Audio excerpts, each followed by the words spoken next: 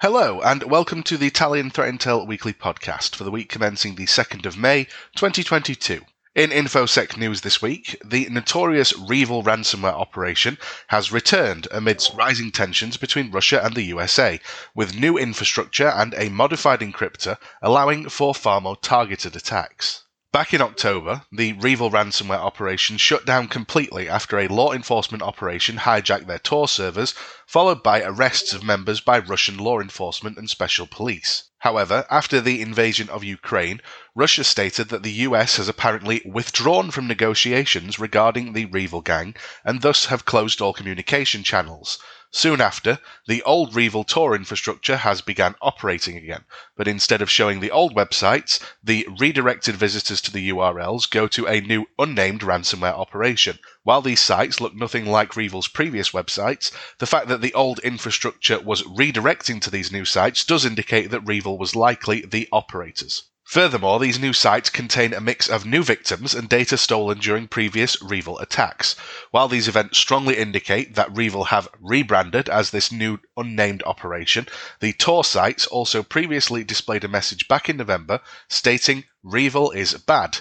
This access to the Tor sites meant that other threat actors or law enforcement had access to REvil's Tor infrastructure, so the websites themselves were not strong enough proof that the gang had returned. A sample of the new ransomware operations encryptor, however, could prove such evidence when it was finally discovered this week, when a researcher at Avast by the name of Jakub Kretesk has confirmed the new operations ties to REvil. While a few ransomware operations are using REvil's encryptor, they all use patched executables rather than having direct access to the gang's source code.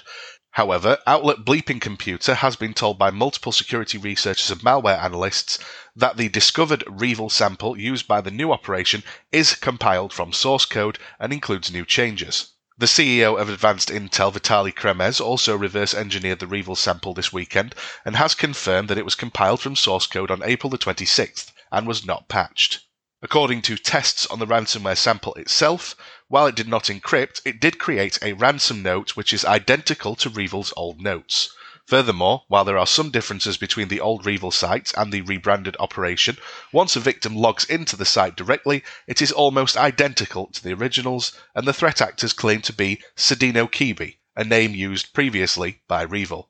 While the original public-facing REvil representative known as Unknown is still missing, threat intelligence researchers have told journalists that one of REvil's original core developers, who was part of the old team, has launched this new ransomware operation. As this was a core developer, it would make sense that they also had access to the complete REvil source code and potentially the Tor private keys for the old sites. It's not surprising that REvil has rebranded under a new operation, especially with the declining relations between the USA and Russia. However, when ransomware operations rebrand, they typically do so to evade law enforcement or sanctions, preventing the payment of ransoms. Therefore, it is slightly unusual for REvil to be so public about their return, rather than trying to evade detection like we've seen in so many other ransomware rebrands in the past. Researchers have discovered a malicious campaign utilizing a never-before-seen technique for quietly planting fileless malware on a target machine. This technique involves injecting shellcode directly into Windows event logs. This allows adversaries to use the Windows event logs as a cover for malicious late-stage Trojans, according to a Kaspersky research report released this week. Researchers uncovered the campaign back in February and believe the unidentified adversaries have been active for at least the past month. The attackers behind the campaign apparently used a series of injection tools and anti-detection techniques to deliver the malware payload.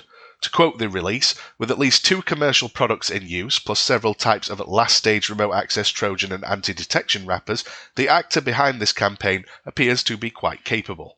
The first stage of the attack involves the adversary driving targets to a legitimate website and enticing the target to download a compressed.rar file booby-trapped with network penetration testing tools known as Cobalt Strike and Silent Break. Both tools are very popular among hackers who use them as vehicles for delivering shellcode to target machines. Next, attackers are able to leverage Cobalt Strike and Silent Break to inject code into any process they wish, and can inject additional modules into Windows system processors or other trusted applications such as DLP. The ability to inject malware into systems memory classifies it as fileless by definition, and as the name suggests, fileless malware infects targeted computers, leaving behind no artifacts on the local hard drive, making it easier to sidestep traditional signature-based security and forensics tools. Instead, this technique allows the attackers to hide their activities in a computer's random access memory, or RAM, and use native Windows tools such as PowerShell and Windows Management Instrumentation, or WMI. This technique is not new by any stretch of the imagination. What is new, however, is how the encrypted shellcode containing the malicious payload is embedded in Windows event logs. To avoid detection, the code is divided into 8 kilobyte blocks and saved in the binary parts of event logs. Using this stealthy approach, the attackers can deliver either of their 2 remote access Trojans, each one a combination of complex custom code and elements of publicly available software. To quote the report, the code is quite unique, with no similarities to currently known malware. For that reason, researchers have yet to determine the identity of attackers or provide a concrete attribution.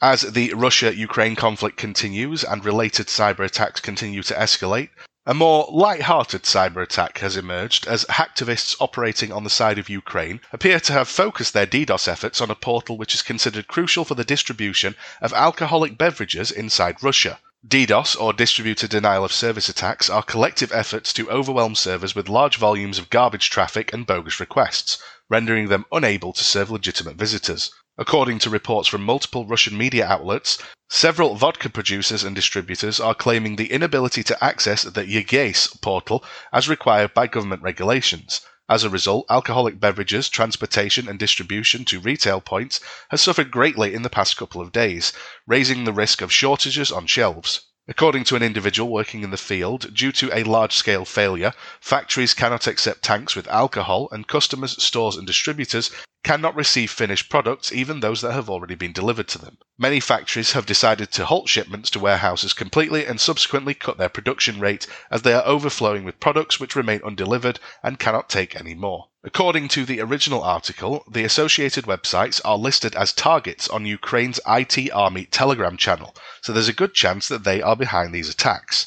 Ukraine's IT Army is a special type of cyber force which enlists volunteers from around the globe, uniting them under the common goal of launching retaliatory cyber attacks against key Russian entities. The formation of this otherwise illegal task force was announced by Ukraine's government officials in February 2022 and has remained active on the cyber front line since then.